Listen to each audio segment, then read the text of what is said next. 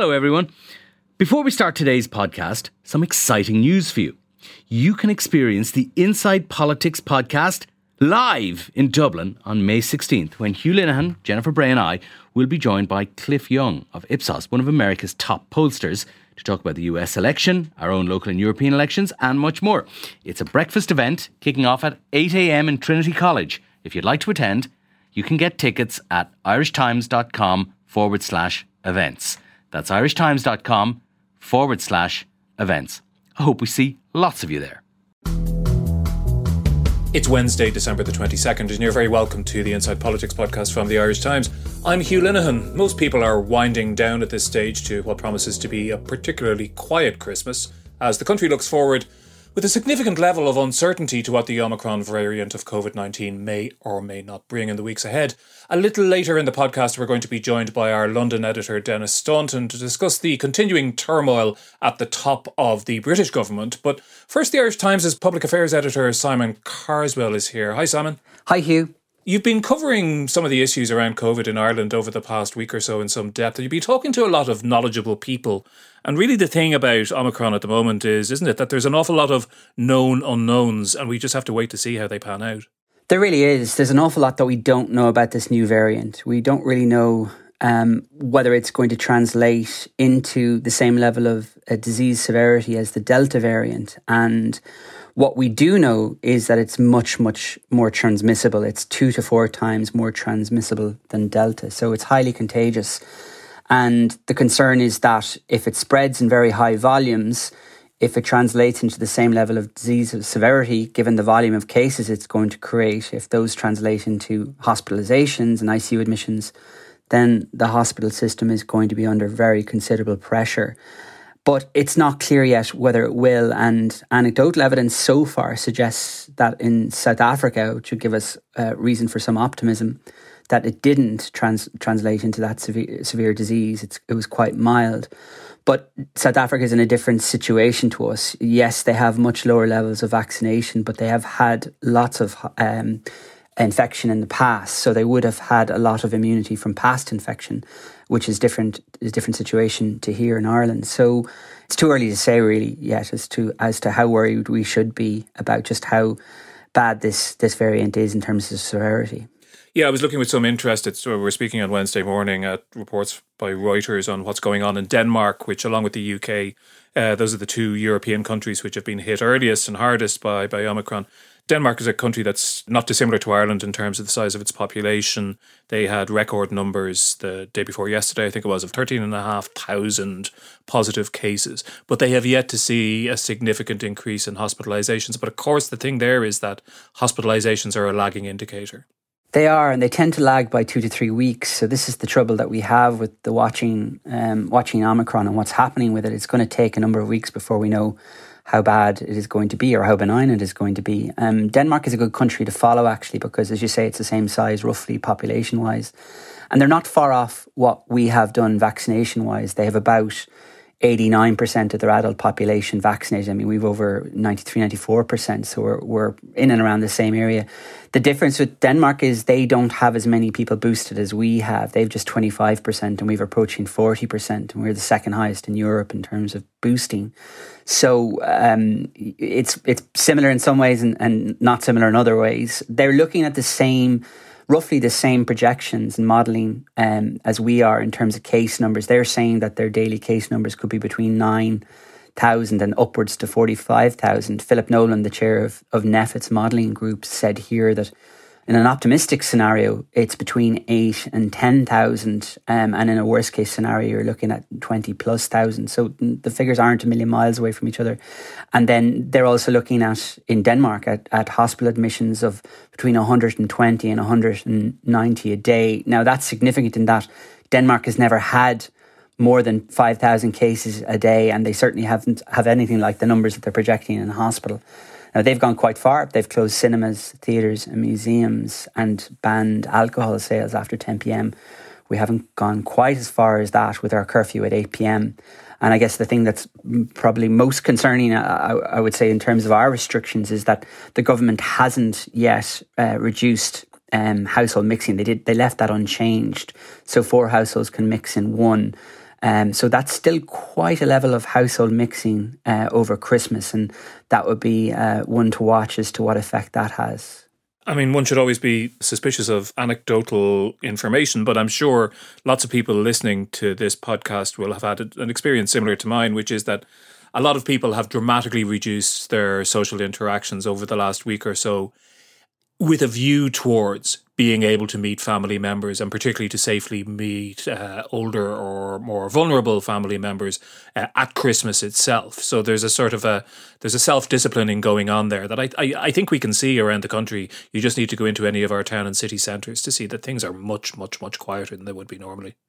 I think so. I think people, certainly the politicians, are lagging the public somewhat in terms of the restrictions, and people kind of know what they have to do. And of the experts I spoke to actually for this piece that we ran on Monday, it was quite interesting. Dr. Catherine Motherway, who's head of the ICU unit down in University Hospital Limerick, she made the point, well, she hopes that we know what to do at this stage to avoid lockdown. And I think that's a fair point. I think people do know what they need to do. And I guess that was the point of the exercise of the article was, can we do this on our own, or do we have to have government do it for us to apply the measures? And I think the lesson of last Christmas, the so-called meaningful Christmas, which was an absolute disaster, where the government let hospitality continue in the run-up to Christmas and then allowed people to mix in households after that. So essentially allowed the virus to spread last year in the community with the increased allowing hospitality to remain open, and then basically sent the virus back into homes over Christmas with the mixing. So I think if you look now, certainly people are taking their own actions. And I think that's a fair point that Catherine Motherway made. We have learned an awful lot. This isn't March 2020.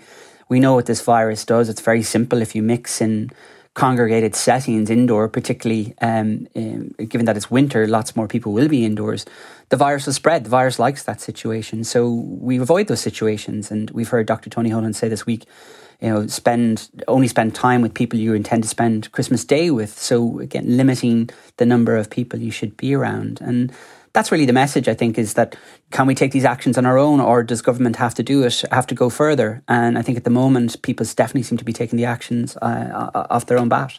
Now, as you say, you talked to quite a wide range of medical and scientific experts a couple of days ago about this. And it's fair to say that there was quite a wide range of views, wasn't there, about whether the current restrictions were sufficient, whether more restrictions would be needed immediately after Christmas. What was the range of views? One shouldn't always look at the extremes, but obviously I was most taken, or perhaps most chilled, by those that suggested we needed to go back to essentially the same kind of lockdown that we had a year ago for up to 8 weeks or more. Yeah, I mean, I think there was a range of views, but the range perhaps was quite narrow in that it went from most pessimistic to less pessimistic, and maybe less pessimistic, and people hoping that the current situation would work. The public health experts I spoke to, Rory Brewer, who's a professor of public health at Royal College of Surgeons of Ireland, he was of the view that he expects stricter lockdown measures. He thinks that pubs and restaurants need to close. He thinks public events need to be called off, and he expects a very tough January. Now, he was of the view that we're going to have quite a lot of mild to moderate illness. So he made the point we're going to have a lot of paracetamol taken in homes and people stuck in with their families over Christmas, and they'll be ill in a very moderate way. So not too much to worry about, but expecting that the measures that have been introduced so far by the government won't be enough. They'll have to go further to protect the hospital system. Now, Anthony Staines, who's Professor of Health Systems at Dublin City University, is a member of the Independent Scientific Advocacy Group. He expects a pretty horrendous Christmas and January. He's the most pessimistic of the people I spoke to, and he thinks there should be an 8-week lockdown really to suppress cases in order to protect the hospital system. I mean, he made the point, and he's right, the hospitals are full currently. There's about a third of the ICUs have COVID patients in them. So hospitals are still dealing with the Delta wave. And yes, case numbers have come down from the Delta wave. Hospitalizations have come down, and ICU numbers have all thankfully come down. But they're still at very, very high levels as we go into this very fast-spreading variant of this new wave. So there's a concern there. And he felt there must be restrictions on some movement, and reluctantly thinks that a lockdown is required. But then if you go to some other views, from a GP, I spoke to Dr. Ray Wally, who's Professor of General Practice at UCD. He thinks the restrictions are appropriate, though he says that the boosters won't work alone. We have to take all the usual measures. But he, like Catherine Motherway, thinks that the government needs to move quickly. Catherine Motherway said that she'd hope that the government would be willing to take very hard and difficult decisions if required in order to protect the hospital system. And the fifth person I spoke to, Dr. Anne Moore, who's down at UCC's School of Biochemistry. She's a vaccine specialist. She had an interesting view. She said, really, we don't know yet. As you said at the outset, Omicron is 3 times more transmissible, more infectious than Delta, yet we don't really know yet whether that's going to translate into 3 times as much severe disease. And she was saying the government should really be planning that it will, and they haven't been. And so that leaves open the idea of being in for a very, very difficult January, very tough ride over the coming weeks. Of course, the biggest single difference between this Christmas and 12 months ago is that the state does have one significant lever, which you mentioned already, which is rolling out boosters as fast as possible to as much of the population as possible. Because even though we're still waiting to see completely comprehensive data on the relationship between boosters and Omicron, there's sufficient data to know now that the boosters are very effective at preventing whatever about transmissibility, at reducing the chances of severe disease.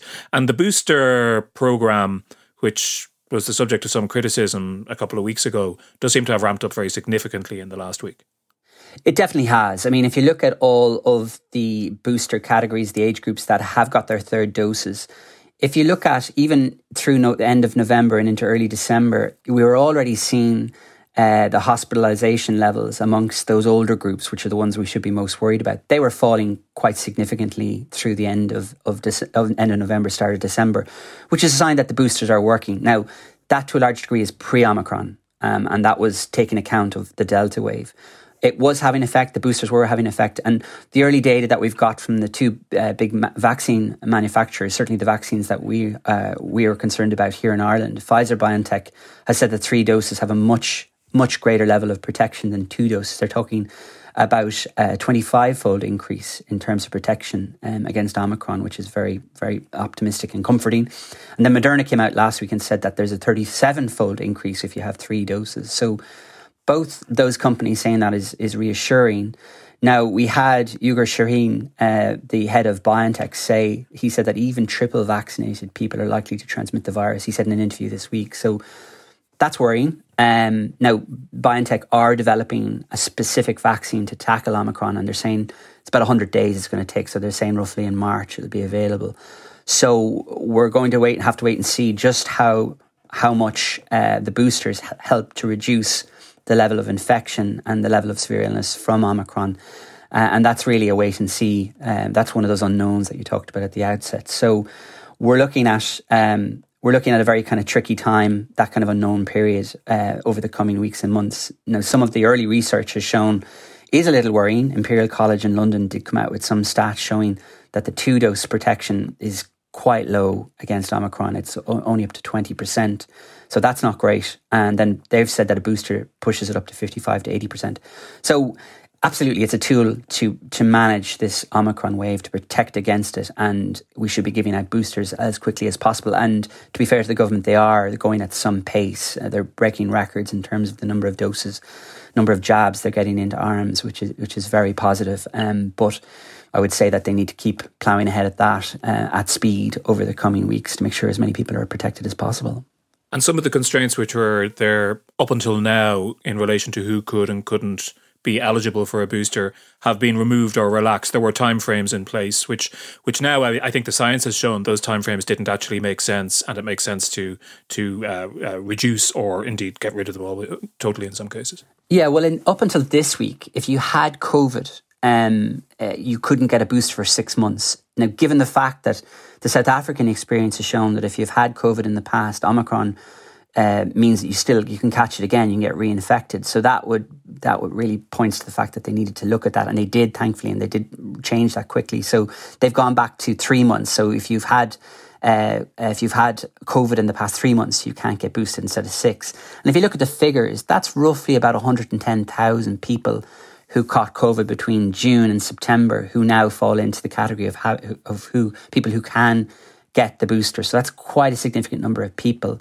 So again, that's a very good move that they're doing that. That's going to bring in a whole load more people now to get vaccinated. At the moment, the boosters are concentrated on the 40 up and people who have underlying conditions and pregnant women. We're not yet clear as to when they're going to start vaccinating the 20-somethings and 30-somethings. And that's a concern because those are the age groups where we're seeing the highest rate of positivity and highest increase in case numbers and the NEFIT has said they think that that's Omicron. Those are the first signs of Omicron. So the group that Omicron is spreading in most is the group that's least vaccinated. So that's a worry. And there's a further concern with that is because that is the group which was most likely to have received the single-shot Janssen vaccine as opposed to the other vaccines which were available. And the data is much worse on that in terms of how much protection it now gives. Yeah, that's a problem they have. Those who got Janssen really need to get the boosters as soon as possible. But if you look at the eligibility queue, the sequencing currently means that they're not getting their jabs until the new year, which is a challenge because not only are we boosting new age groups in January, we're doing the mass rollout of the first doses for children aged 5 to 11. And that was the group in November where we were seeing the highest case numbers. So we're heading into a kind of challenging period for the vaccination program. They're rolling out to new age groups. They're rolling out to the 30s for boosters, to the 20s for boosters, to the group between 16 and 29 who got Janssen. And at the same time, they're having to give first doses to that young age group, the primary school going children age group. So that's going to be a challenge managing those three big groups in the new year. I'm going to come in with a slight bit more anecdotage, apologies for this, but I know for a fact of many people who are outside those age groups who either have had boosters already or are going to have them in the next while. So it seems to me that what's at play here really is that overall they don't want the perfect to be the enemy of the good, and that it may not be moving down in quite that systemic way through the age groups as the government maybe is suggesting. Yeah, I mean, I think that's just a casualty of the nature of the rollout currently. It's a very different rollout than we had before. So if you look at the primary dose vaccinations through the summer, they dealt with it by age. So 59s got it, then 58s, then 57s, whereas now they're going in blocks of 10s. But there definitely is a sense of free-for-all about it.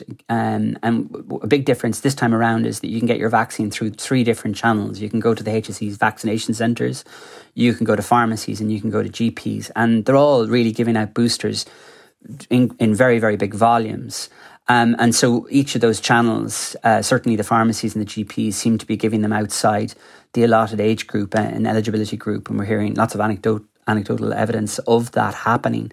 And I think that's just the difference, that if you're going down in blocks of 10, it's going to be a little bit more crudely done. And I don't think there's any harm in that, to be honest with you. Mike Ryan said at the outset, the famous statement he made back in March 2020, speed trumps perfection, don't let perfection be the enemy of the good here. And I think that's accurate. And certainly if the whole aim of this vaccination program currently is to get as many people boosted as quickly as possible, then, if some people get it out of sequence, then no harm, as long as the most vulnerable are getting it and they're boosted in time to protect them against whatever is coming with Omicron. One last point, Simon, in relation to Omicron that strikes me about it is because of the hugely increased transmissibility, is that almost regardless of government restrictions or indeed new government restrictions, and taking on board the primary challenge of keeping the health service afloat, the size of the wave of Omicron, which is projected by much of the modelling, means that there will be vast numbers of positive cases. There will be vast numbers of close contacts. The rules that are currently in place for behaviour and those things are going to mean that a lot of companies, institutions, schools, employers of various sorts will find that they don't have sufficient people at work or doing their work in January in order to keep going, it seems to me. So that might be a different type of a shutdown that will have to happen. And I wonder, in that case, will it be necessary to look at the rules that pertain to things like close contacts, which have already been adjusted when it comes to health service employees, for example? Yeah, that's a really good point. I think that could well happen if there's a whole lot of disease, a whole lot of infection, but it's all mild and moderate.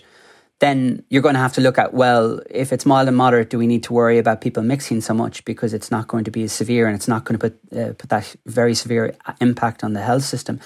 I think actually a good, canary in the coal mine, or a good example of what we're seeing now with that is the Premier League in the UK, where you're seeing quite a lot of people, quite a lot of teams having to cancel games because they just don't have the players. So there's large numbers of players who are out. So I think that could happen on a much broader level, where you see quite a lot of employees out sick. They're not severely ill, but they just can't go into the office or their workplace because they could potentially spread the virus to somebody else. So I think that that's going to be a challenge. While we may not be putting pressure on the hospital system, we can't really be mixing to the same level because so many people have it. So there kind of might be an unintentional lockdown of sorts where companies just need to close because of the sheer volume of cases. And if you look at some of the modelling, given the transmissibility of this variant and given how quickly it could spread, it could be quite a short wave. The models suggest that it would peak quite early. The challenge is that if it does cause a level of severe disease, you will see hospitalizations, and the difficulty with some of the hospitalizations that we might see is that it could result in hospital beds and ICU beds in particular being taken up for long periods, because people who have COVID don't spend a short time in ICU. Those who recover, it is a long process. And Catherine Motherway made that point. Even in an optimistic scenario, that if we have 9,000 cases a day, even if one of those ends up in ICU, that's still a very, very large number for the hospital system that has only 300 beds to manage that. So I think we're going to see big challenges. I think really we have to watch and see what the hospitalizations are. But I think, yes, definitely there could well be pressure on workforces. There could well be pressure on the health system because of the number of healthcare workers who are out. So I think they will have to look at some of the criteria around which people who are close contacts, how they have to manage their behaviour and how they have to reduce their contacts and isolate. Thanks very much, Simon, and a very happy Christmas to you. After the break, Dennis Staunton is going to join us from London. He'll be discussing Boris Johnson's chances of steadying his ship after a series of largely self-inflicted disasters, plus what the departure of Brexit Secretary Lord Frost might mean for negotiations over the Northern Ireland Protocol. Dennis Staunton, I'm very interested to know what you make about the events surrounding the sudden departure of Lord Frost, the Brexit minister, at the weekend. Well, he told Boris Johnson a week before the resignation became public. It became public at the weekend. And what happened was that it was leaked to the Mail on Sunday. And the idea had been that he would kind of leave quietly, not actually leave until the new year, and then somebody else would take over the Brexit brief. But then it came out, and so he then wrote this letter. But the reason he gave for resigning was not actually Brexit at all, and he claimed afterwards that there were no disagreements between him and Boris Johnson about the tactics or the strategy of the Brexit negotiations. What he said was that he was unhappy with the general direction of travel of the government, and particularly what he described as the coercive coronavirus measures which were being brought in. But he had been for some time talking about the idea that actually the only way that Brexit could work would be if Britain embraced a kind of a low tax, low regulation system, a kind of Singapore on the Thames, where you'd be a regulatory rival to the European Union, and you take advantage of the freedom from European rules. And he gave a speech a few weeks ago where he said, there's no point in leaving the European Union only to kind of follow the European model. I mean, that is a view which, as we know, is shared by quite a substantial number of Conservative MPs, most of whom voted against their own government last week for essentially the same reason. They were dissatisfied with the relatively modest COVID restrictions which were brought in by the Johnson government. But more broadly than that, how much of a threat to the Johnson project, if you could describe it as such at this stage, is that libertarian, hard Brexiteer Conservative wing? It's a big threat because, and in a way it kind of goes back to Brexit, because if you look at what the coalition was that produced Brexit, it was a coalition between these libertarians. An awful lot of the old Eurosceptics were very much like that. They wanted to make a bonfire of regulations. And then what Dominic Cummings and Boris Johnson did in the referendum was that they actually pitched the appeal in a different direction altogether. And so they said, the money that we save that we're now giving to Brussels, we'll put it into the National Health Service. And so Boris Johnson, essentially has governed on the basis of that mandate, where he's talking all the time about more money for public services. And so in a way, there's these two parts of the coalition were always a bit incompatible, because you had these elements like the Libertarian MPs and like David Frost, who essentially wanted to use the opportunity to become a more Thatcherite kind of an economy. And then you had these other people who voted for Brexit because they thought that it would protect them against competition from Europe. And that's everybody from fishermen to people on low wages who were competing for jobs and for services with Europeans. And so that, it was appealing to these two different groups who had different things in mind. The problem is for Johnson that this libertarian wing accounts for a lot of the MPs in his parliamentary party. Half of his backbenchers, about 100, voted against one of these restrictions, which was the idea of using COVID passes to get into a nightclub. Many of these people have not been in a nightclub for quite some time. But anyway, it was a nightclub or a large venue, an indoor venue where you're standing up if it has over 500 people. And so this was a point of principle for many of them, and obviously for David Frost as well. So it is a threat because these, in a way, are the people who brought Boris Johnson to the leadership. They are the Brexity element, they are the libertarian element. And so if those people are turning against him, he never had much of a personal base in the party because he's always been something of a political loner. And so once he loses these people, the danger is that he goes the way of every other leader of the Conservative Party in recent times, which is that he's just not hardline enough. And these are the people, obviously, who have been causing, one way to look at it is they've been causing trouble in the Conservative Party ever since the days of John Major, arguably. But in addition to that, you now have another cohort of MPs who won seats in constituencies which voted Leave in 2016 and then voted Conservative for the first time in the 2019 election. And really, they're the people that delivered Boris Johnson his stonking great majority. Are they of a different mind? Some of them are. Some of them are. I mean, remember, to be a Conservative in one of those constituencies that had voted Labour for 100 years is, generally speaking, not to be a very socialist kind of person. You're a rather unusual person if you're a Conservative, or you were. And so, on the one hand, many of them do want investment in their places. So this so-called levelling up agenda, the idea that you move investment out of London and the southeast and you move it up to these places that feel, as they say, left behind in the Midlands and the north of England, former industrial heartlands. They want money, and so they want public investment.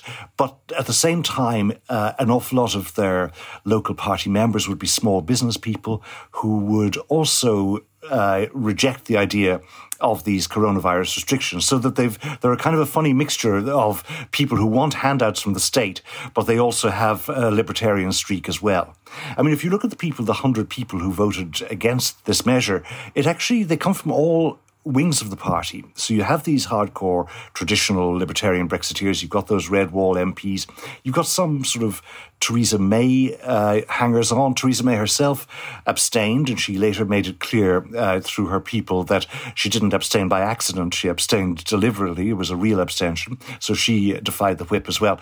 So you had all of these people who have various different reasons to be unhappy about these restrictions, but also to be unhappy with Boris Johnson and Boris Johnson's performance in the last 6 weeks or so.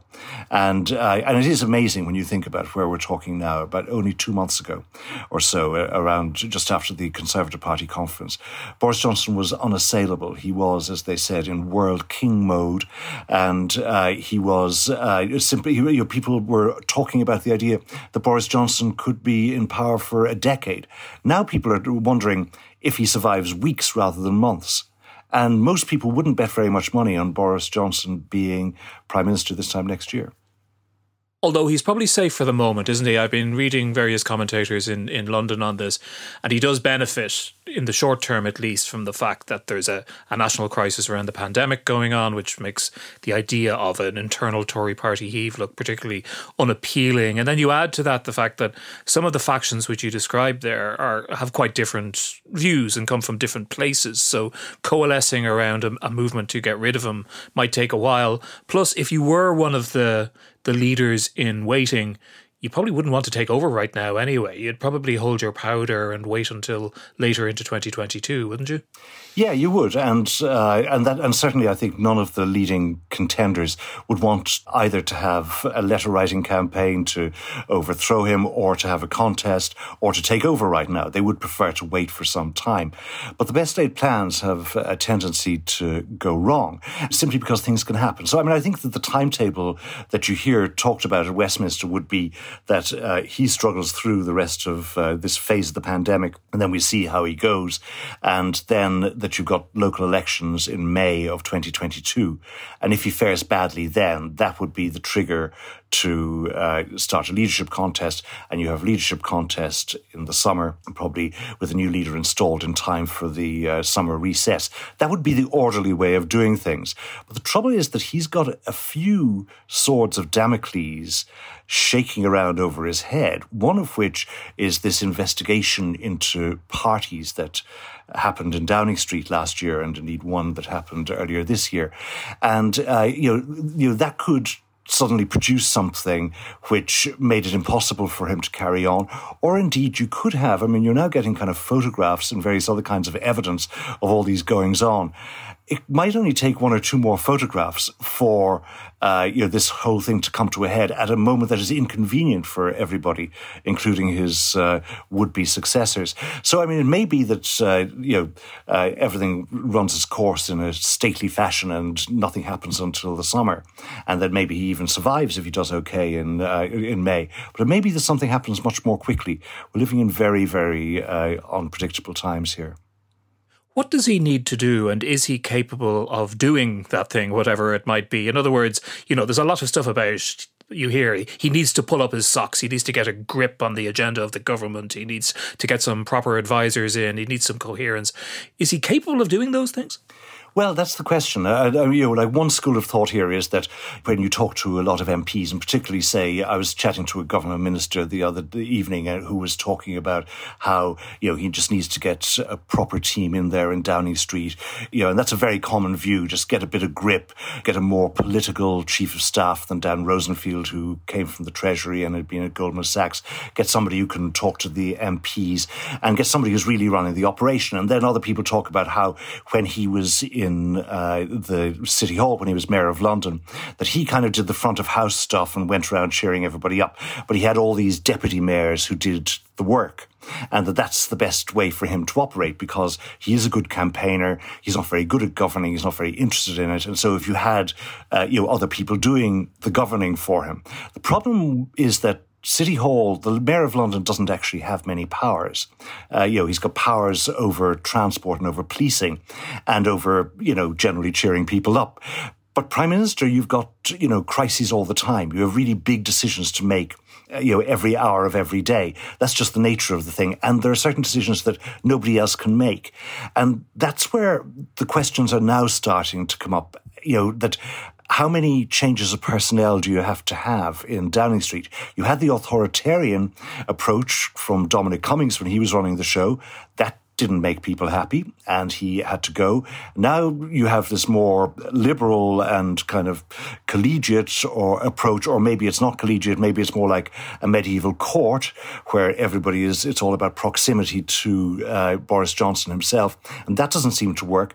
Maybe the problem isn't the King's wicked advisors. Maybe the problem is the King himself. And so maybe it is that he just isn't up to it, that actually there's nothing that anybody can do to the structure of Downing Street which would resolve the problem with his own deficiencies. This is the paradox. So, on the one hand, he was elected and chosen by the Conservative MPs because he was an election winner, because he had a certain kind of magic. And some of them, I think, still believe that despite all of his troubles now, that if you look ahead to a general election and you ask yourself, who can keep this coalition together that got them the 80-seat majority?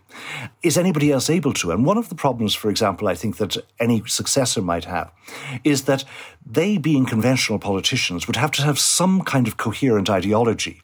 Boris Johnson, because he's a celebrity first and a politician second, doesn't, because so he can be a big spender and he can be a saloon bar Tory and he can be, a liberal on social issues and he can be a social conservative when it suits him, because Boris is Boris, as far as a lot of voters are concerned. And people forgive him this ideological incoherence. And it may be that when it comes to it, that, say, Rishi Sunak or Liz Truss actually are easier for the Labour Party to oppose because they're conventional conservatives.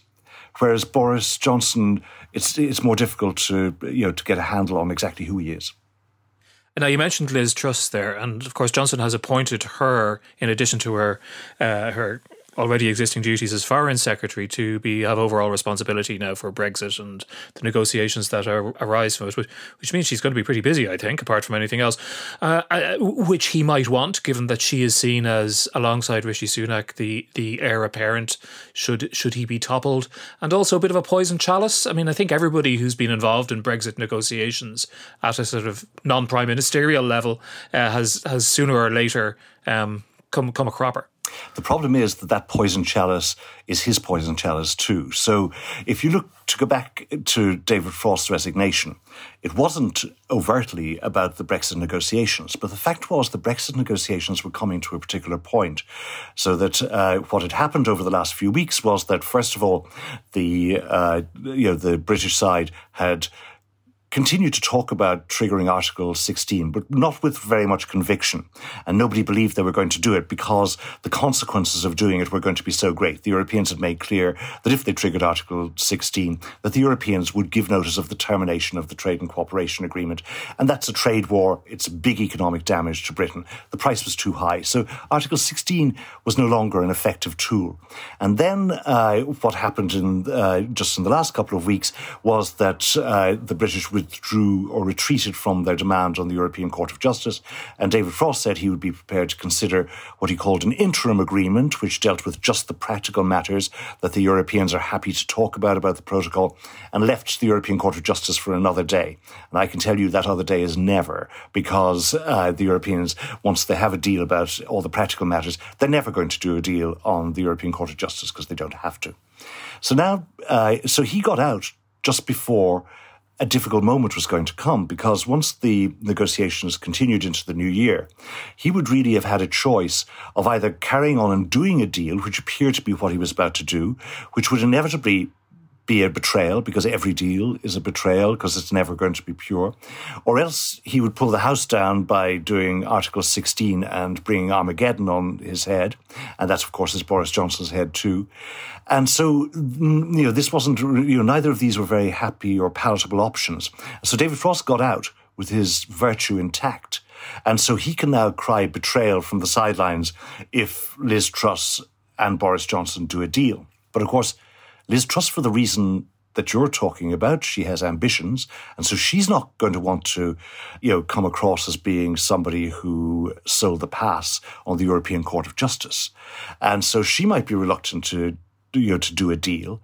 Boris Johnson himself is afraid of his MPs at the moment, so he's antagonised them enough, so maybe he's not going to want to. And so what can they do? Pulling down the House with Article 16 is, just as it was a few weeks ago, still really not a good idea because of what it would bring on their heads. So the other option, if they don't want to do a deal, is just to kind of mosey on, to string things out, to keep talking, to never be entirely happy with whatever is coming down, to bring the European Court of Justice back into the forefront. And Liz Truss on Wednesday, which is on Tuesday, which is when we're talking, Liz Truss had her first chat with Mara Šefčovič, and she once again repeated that the European Court of Justice had to be resolved along with all the other issues. So it may be that what we're going to enter into now for the next couple of months is not a confrontation, not a deal, but just a kind of a go slow. Naomi O'Leary in Brussels was talking to people there who all seem to be delighted, not surprisingly perhaps, to see David Frost go. But they have a perception which I think you would slightly disagree with, which is that this is all political theatrics in the UK, to just red meat for the base, to use the American term. But what you're talking about, I think, is a more subtle and nuanced set of political incentives and triggers that the British political system is trying to negotiate its way through, and there is no happy outcome for them really for it. Yes, and in fact the thing is that those people who are rejoicing in Brussels are foolish, because if David Frost had stayed and stuck around, he had unrivaled credibility among the Eurosceptics. So that if David Frost put his stamp of approval on some compromise, they would have swallowed it in a way that they won't swallow it from anyone else. There's nobody else who has that kind of credibility. Liz Truss, who campaigned to remain in the European Union, certainly doesn't have it. Boris Johnson himself has no credibility about anything at the moment with his MPs. And so actually the chances of getting a deal were higher when Frost was around. And Frost had quite clearly bought into this idea of parking the whole issue of the ECJ for the future. He accepted this, he voiced it, and he said very clearly that he had no disagreement with Boris Johnson about the negotiating strategy. And so had he stuck around, I think that an outcome to the satisfaction of the Europeans might have been more likely sooner. The fundamentals remain the same, which is that there are very few good options, and even this business of stringing things out forever, while it has some appeal, I would say, to the British side, because there's a chance that you might create sort of facts on the ground that the protocol is never fully operational. The fact is that one of the problems with all this arguing about the protocol is that it gets in the way of various other things that Britain wants to do. And so Liz Truss, for example, as Foreign Secretary, she hasn't said all that much that's very interesting, but one of the things that she has been saying is that she's been talking about working with European allies on the big issues as far as she's concerned, which is dealing with Russia over Ukraine and dealing with China over the fact that Britain has decided to join America in this hostility towards China. So that there's, so in other words, that as Foreign Secretary, she will want to have a good relationship with the European Union. But as chief Brexit negotiator, she will not want to give any ground. So it's still it's going to be a difficult position. And there are still good reasons to do a deal on this and to get it out of the way. One last question, Dennis. You're there in central London. There's only a couple of days to go to Christmas. The restrictions over there are much lighter, despite the controversy they've caused, than the ones that we have here. But I get the sense that London has largely shut down anyway. It has shut down more or less. I mean, an awful lot of restaurants have closed. They closed at the weekend because either they were short of staff because so many people are coming down with this. An awful lot of theatres, shows have closed, partly because people don't feel like going to them. But an awful lot of it is, again, people in the cast and the crew are coming down with coronavirus. But you also see it in terms of people's behaviour. Walking on the streets, you see more and more people wearing masks outside. And this is from a place where a couple of weeks ago, nobody was wearing a mask anywhere. And so you now have everybody kind of fully masked up in the places they're supposed to be, and a lot of people masked up in places they don't need to be. A lot of this, of course, is people not wanting to get it before Christmas. And it'll be interesting to see what happens after we all have our bacchanalian couple of days around that time. So I think that people are, they're very careful now, but they might start to get a bit more relaxed after Christmas, which is one reason why it might be difficult for Boris Johnson to bring in some restrictions and to get people to abide by them if they're not that scared. It'll be very interesting to see. Well, Dennis, enjoy your own couple of bacchanalian days, and we look forward to seeing you early in the new year. And to you too, Hugh. And that's it for today. Thanks to Simon Carswell for joining us earlier. Also, thanks to our producer, Declan Conlon, and our engineer, JJ Vernon. It only remains for me to wish you all a very happy Christmas, wherever you may be from the Inside Politics team. We're going to be back in your feed before the new year, so do keep an eye out for that. But until then, goodbye, and thanks very much for listening.